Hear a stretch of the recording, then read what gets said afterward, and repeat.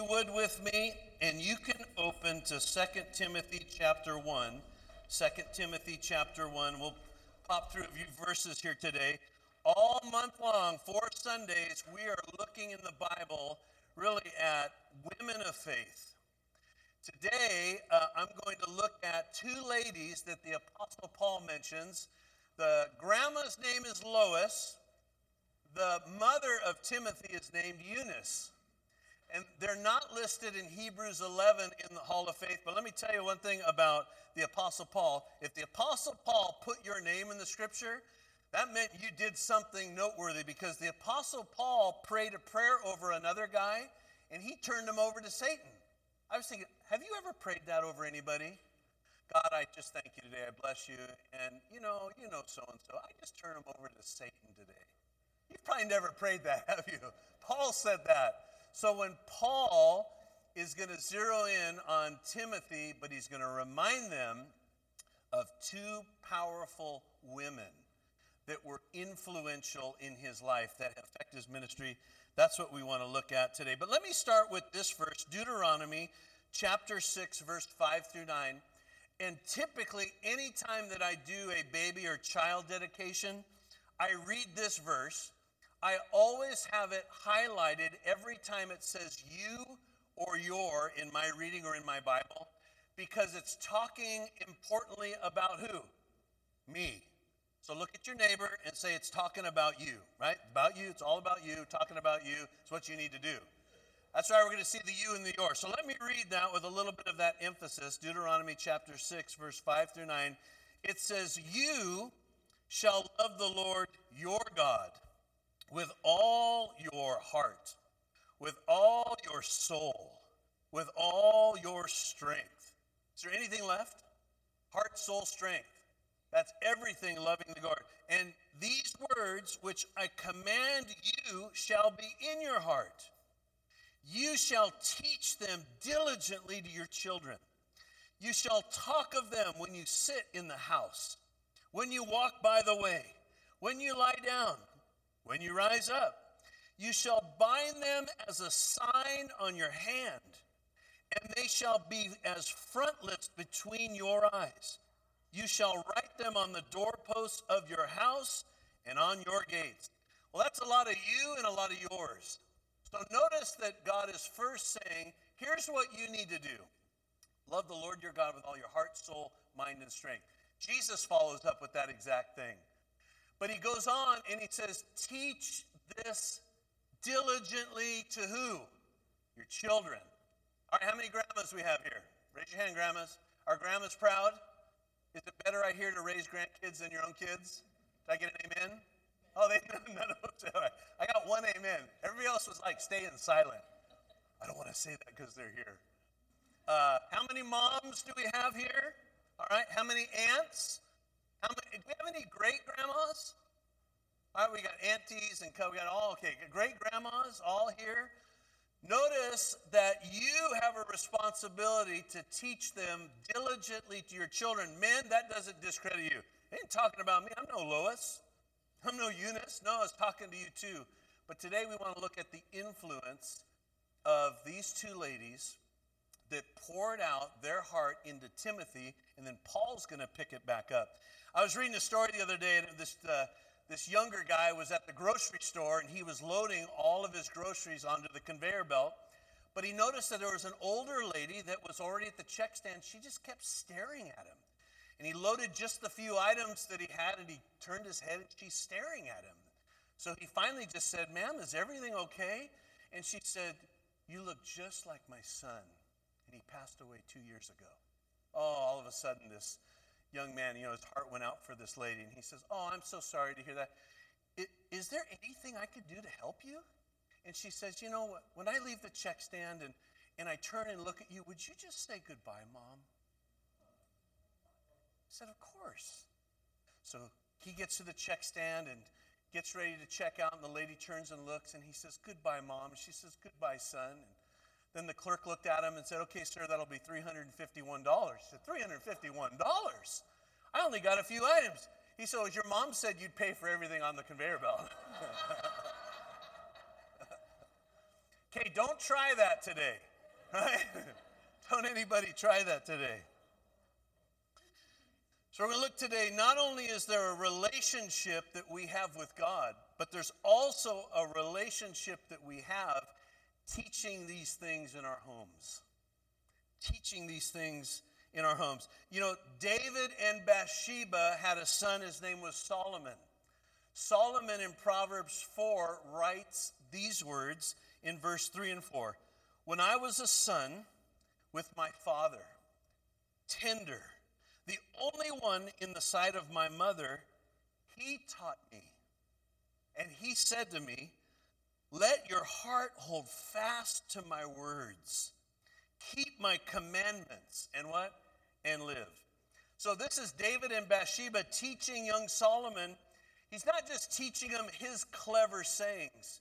He's teaching them about a faithful, faithful God to follow, teaching those things. You know, I was thinking back, my mom, when I started driving, my mom would, if I went out on a Friday night or Saturday night, she would stay awake until I got home. She would be sitting on the couch with the light on. And I knew she had to get up Saturday morning and, you know, go to work. And I was never out. I never had a curfew, but I was really never out that late. But I always figured this, especially the first few times going out, I'm going to show up, mom's going to be sound asleep, and I'll kind of tippy-toe and get in my room. No, she was wide awake. It didn't matter if it was 12, 1 o'clock. You come in, mom's awake, and she says, I want to pray with you. Come down here, let me pray with you. Now, I wasn't out then doing anything, you know, crazy or immoral or illegal. We were just out, hanging out. She always wanted to pray, and then we'd go to bed, and I knew she had to get up every morning. I didn't care if I was out till 2 in the morning, 3 in the morning, mom was up. And, you know, that sits with you when you're out. We'd close down Tops over here in Colorado, whatever they would close, and, you know, mom's going to be up. I have to walk in. She's going to want to pray with me. But let me tell you, it was those type of things that instill in you the power of a praying mom. Now, when my brother started going out, she didn't wait up for them. She went to bed. I remember, I'll bring that up every once in a while. We have everybody get together. And they always say that she needed to pray for me. You know, I kind of differed on that, but she would stay up and she would pray. Well, let me tell you this. When I got a little bit older and I was getting into stuff I shouldn't have gotten into, and I was hanging out with the people that I shouldn't have gotten into, there were things that we were trying to do, bad, that just didn't work out. And I knew I'd look up and be like, all right, mom's praying here again, right? I can't even get in trouble. I'm trying to get in trouble, and I can't get in trouble. It's not working. And I know mom's up, and she's at the couch, and she's on her, got her lamp, she's praying for me. But there comes a day when there's a shift that takes place in you. And I remember even at 19 years old, there was a shift that my mom was probably standing on, on the Word of God over my life, but there was a shift at 19 that I wasn't going to follow mom's God because I had an experience with my God. But her part in my life continues to this day. So our part in our children, our grandchildren, in our aunts and our uncles, our nephews, our neighbors' kids continues on because we're not told to stop at any time. We continue to pray. So we're going to pick this up here in 2 Timothy. But I want you to know, in fact, I want to put it up on the screen here, Acts 16, just the first part. We read this in the book of Acts where Paul has this heart for a young man, a young pastor eventually, named Timothy. And it says, a disciple there named Timothy, the son of a Jewish woman, that's going to be Eunice, who was a believer, and his father was Greek. So we have Timothy, his mother's Jewish, his father's Greek. And if you read on, look a little bit later, read on in the book of Acts, because it's one of those stories that when you read, you just kind of laugh. And I can imagine the Apostle Paul going up to him, and he'd be like with Brett, saying, okay, Brett, you're going to come with me on a missionary journey. You're going to travel with me. And Timothy's all like, wow, really? He's just a young man. Really? Paul, the Apostle Paul? Yep. And because you're part Greek, before we go, we need to circumcise you. Oh, no, right? That's what you read in the Bible. You think, man, that's in the Bible. Here's this young man. Paul's making sure that he's received everywhere he goes, because that's one of the things that he was asked.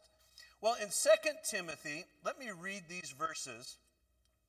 And I write in my Bible, I remember that the Apostle Paul is in prison.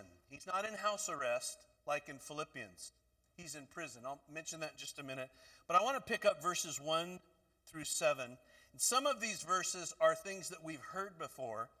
But Paul says this in verse 1. Paul, an apostle of Christ Jesus, by the will of God, according to the promise of the life that is in Christ Jesus. Notice what he says to Timothy, my beloved child. Do you know, if you look through Paul's writing, he's not calling any other pastor beloved. You know, basically he's saying, Timothy, I want you to know something. I love you. I love you. And he goes on and he says, grace, mercy, and peace from God the Father and Christ Jesus our Lord. I thank God who I serve, as I did my ancestors with a clear conscience. As I remember you constantly in my prayers night and day. As I remember your tears, I long to see you, that you may be filled, or that I may be filled with joy. And I'm reminded of your sincere faith, a faith that dwelt first in your grandmother Lois and in your mother Eunice, and now I am sure dwells in you as well. Let me read verse 5 again. I am reminded of your sincere faith, a faith that dwells first in your grandmother Lois and in your mother Eunice, and now I am sure dwells in you as well. For this reason, I remind you to fan into flame the gift of God, which is in you through the laying on of my hands. For God gave us a spirit not of fear, but of power and love and self-control. Let me read that again, because that's out of this is the English Standard Version. For God gave us a spirit not of fear, but of power and love and self-control. Let me read verse 5 out of the Passion Translation. It says, as I think of your strong faith that was passed down through your family line, it began with your grandma Lois, who passed it on to you, dear mother Eunice. And it's clear that you are following in the footsteps of their godly example. Now remember this, we'll see it in a little bit. All scripture, the Bible says, is God-breathed. So when the Apostle Paul is writing this and mentions Lois and Eunice, he's not just complimenting them to write them a thank you later. This is the Holy Spirit that is causing him to speak to Timothy, but to remind him of a godly heritage of faith that started with his grandma, that went to his mom, and now he wants to say, and it's in you. Remember the line, the heritage, the faith that has been passed down to you. We know in reading Acts 16 that Lois and Eunice probably accepted Jesus sometime in Acts 16, and that was one of Paul's first missionary journeys.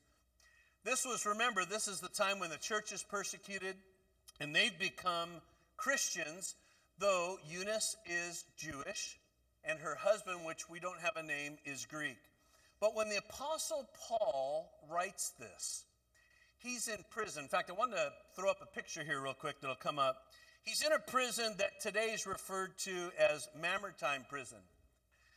And this isn't a cell that, in fact, today it looks nice and clean. But back in those times, it was referred to as the house of darkness. And there's a hole in the floor that was the sewer system. And depending on the events and things taking place in Rome, it would fill up and come into the cell. And many times if you were a prisoner in that cell, you were standing up on the only thing that you could to get out of the sewer. The way that Paul was placed in this prison was by a hole that was in the roof of it. And he would have been lowered down. And because he was a Roman citizen, it allowed him for people to come to bring him food, to bring him clothing. In fact, we read in 2 Timothy chapter 4, verse 6, when he's in this prison, he writes these words, "For I am already being poured out as a drink offering, and the time of my departure has come. You see, you didn't get put in this prison. This was almost 2 stories down in a cold area because they were just holding you for a time. You were put in this prison because the next thing that happened to you, you were executed. And back in those days, you could have been crucified.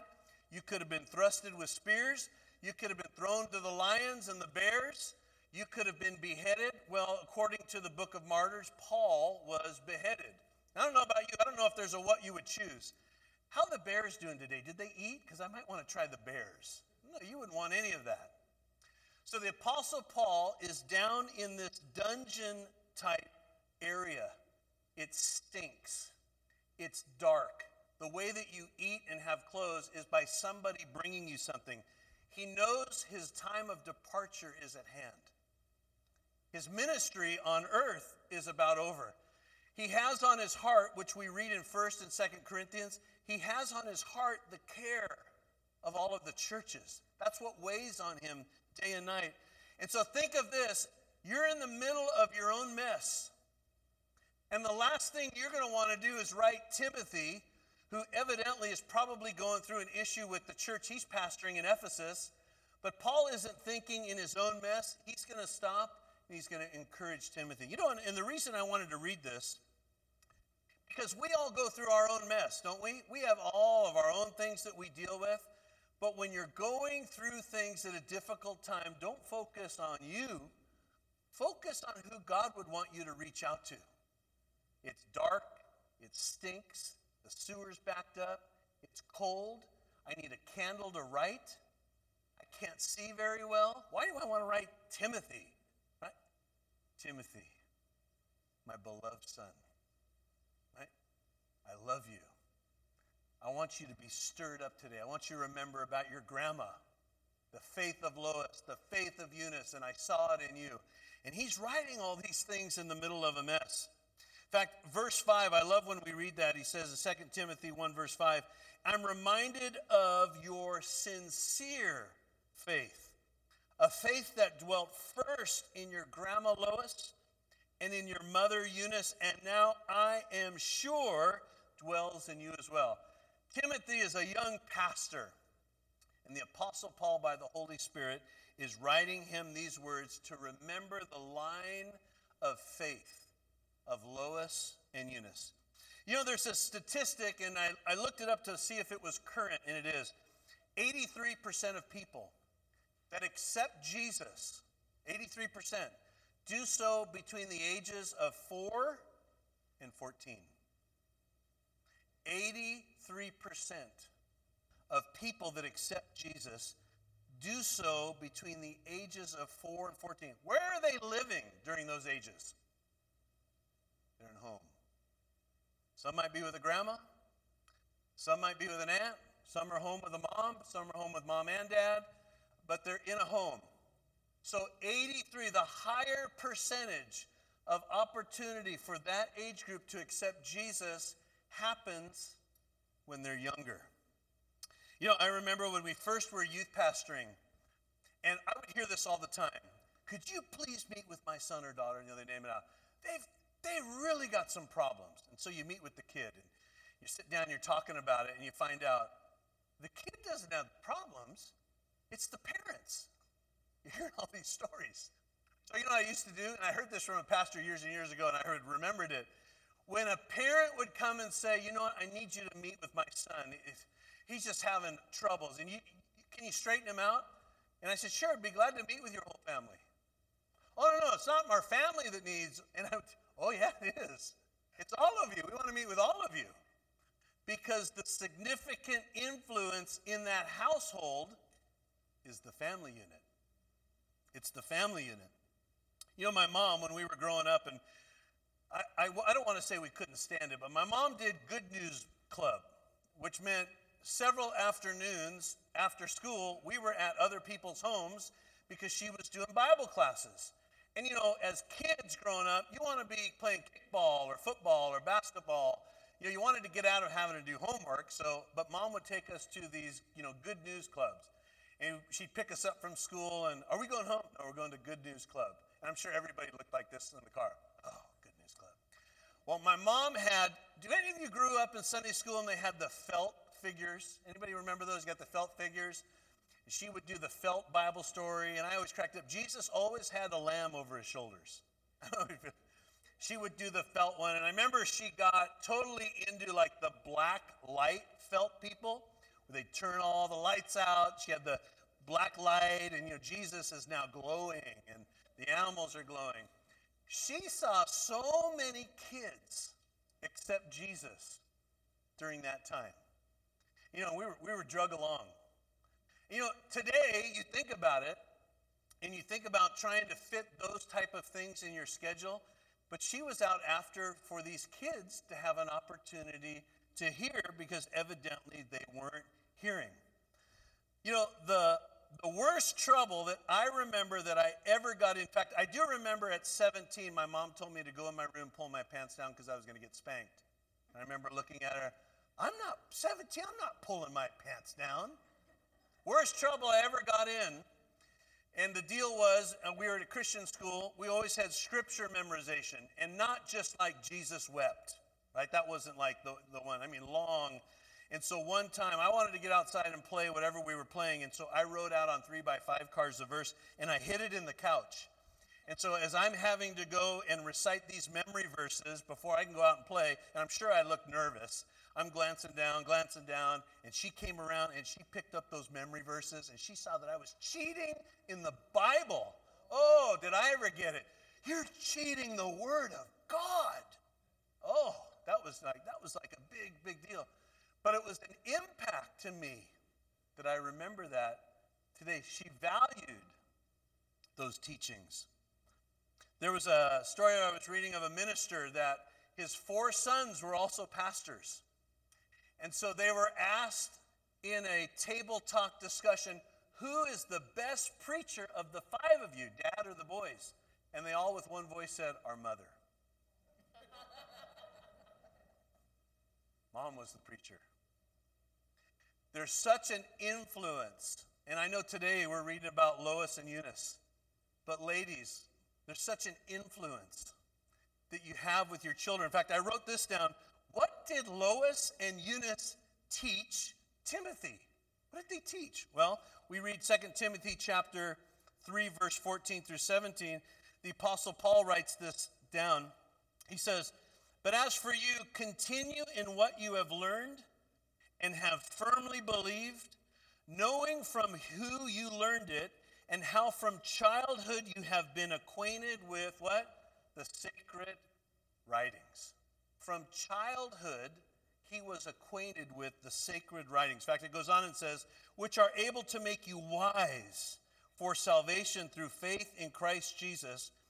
All scripture is breathed out by God and profitable for teaching, for reproof, for correction, and for training in righteousness, that the man of God may be complete, equipped for every good work. Remember the sacred writings. Well, let's go back to Timothy's time. You didn't have a Bible like we have today. You didn't have an app on your phone that you went to today. They were all on scrolls. They were kept in the synagogues, and then as they were translated on scrolls, they were looked at, given back. The sacred writings, the stories that Lois and Eunice were telling Timothy, a young boy, probably about Adam and Eve, and Abraham and Sarah, and of course David and Goliath, Daniel, all of those different prophets. They were pouring in those little stories into him. And now the Apostle Paul, when whatever Timothy is going through, the Apostle Paul wants him to remember those things and fan them into flame. Make them red hot. Make them alive. So think about this. What am I depositing into my children that will last? What's going to last in 50 years? 100 years? What am I depositing? How will they live their life? How will they lead their families? How will they make decisions? And I remember the story, and I remember the date. It was a summer camp, 1999. I was looking through a bunch of pictures. Every picture I had a diet soda drink, every picture. And I felt like that day, the Lord told me to quit drinking soda. I haven't drinking soda since 1999. But I drink coffee, I drink tea, I drink water, but I don't drink soda. Even today, if I drink soda, I think, oh, this is evil. Who drinks this? These things. You know what my kids don't drink to this day? They don't drink soda. Well, they will every once in a while. You know what they drink? Well, except Maverick doesn't drink coffee. They drink coffee, they drink tea, and they drink water. Why do you think that is? Because we don't do it at home.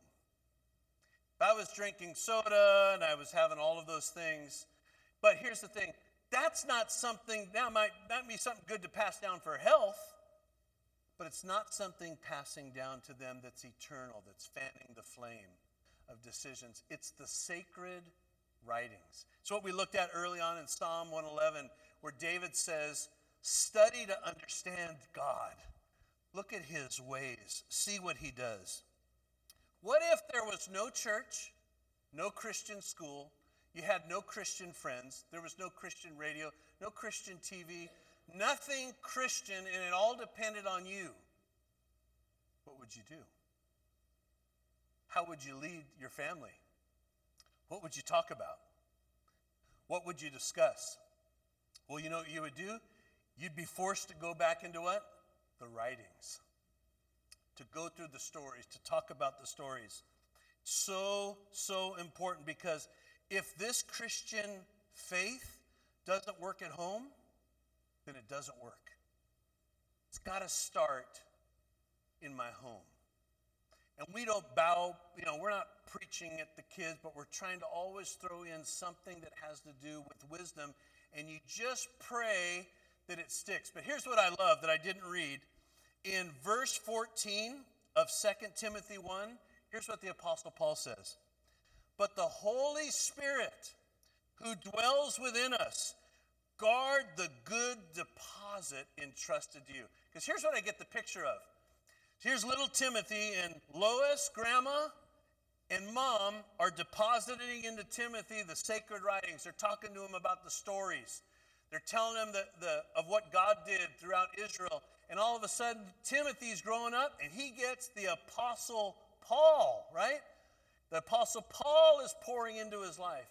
Well, the Apostle Paul knows his time is coming short, but here's what the Apostle Paul knows. You got a great mom, you got a great grandma, you got a great mom, you've had me, but here's what you have. You have the Holy Spirit, who's going to take every single thing that you've been taught. He's going to teach you and show you and lead you and guide you. But it's those deposits that we drop and the deposits that we mention that are so important. You know, when our kids started kindergarten is when it hit us. They will now spend 8 to 9 hours or longer of their day with somebody else that we really don't know. 8 or 9 hours with friends that we don't know yet. But it's important that we deposit into them the very truth of God. So here's what Timothy had. Timothy, he doesn't have the right background. He's half Jew, half Greek. We don't know if his father was a spiritual leader. We know that he's young as a pastor. We know that he now has a grandma, a mom, and Paul, but here's what we know about him. It was the faithfulness of his grandma, the faithfulness of his mom, that nurtured that faith to where now Timothy, Paul says, fan into flame. Don't allow a spirit of fear to come over you, but allow that power, love, and a sound mind. So for every grandma and for every mom, for every aunt, for every neighbor that has influence in kids, we pray over you today that you understand your role is so important, that you are passing on those sacred writings. And here's what we know. The Holy Spirit will take it from there. We do our part, and the Holy Spirit. Don't take this as a condemning, but take it as, am I being intentional? You know, we're all tired at the end of the night, aren't we? Sometimes, and we try to do other things just to try to relax, but it just takes those little bits.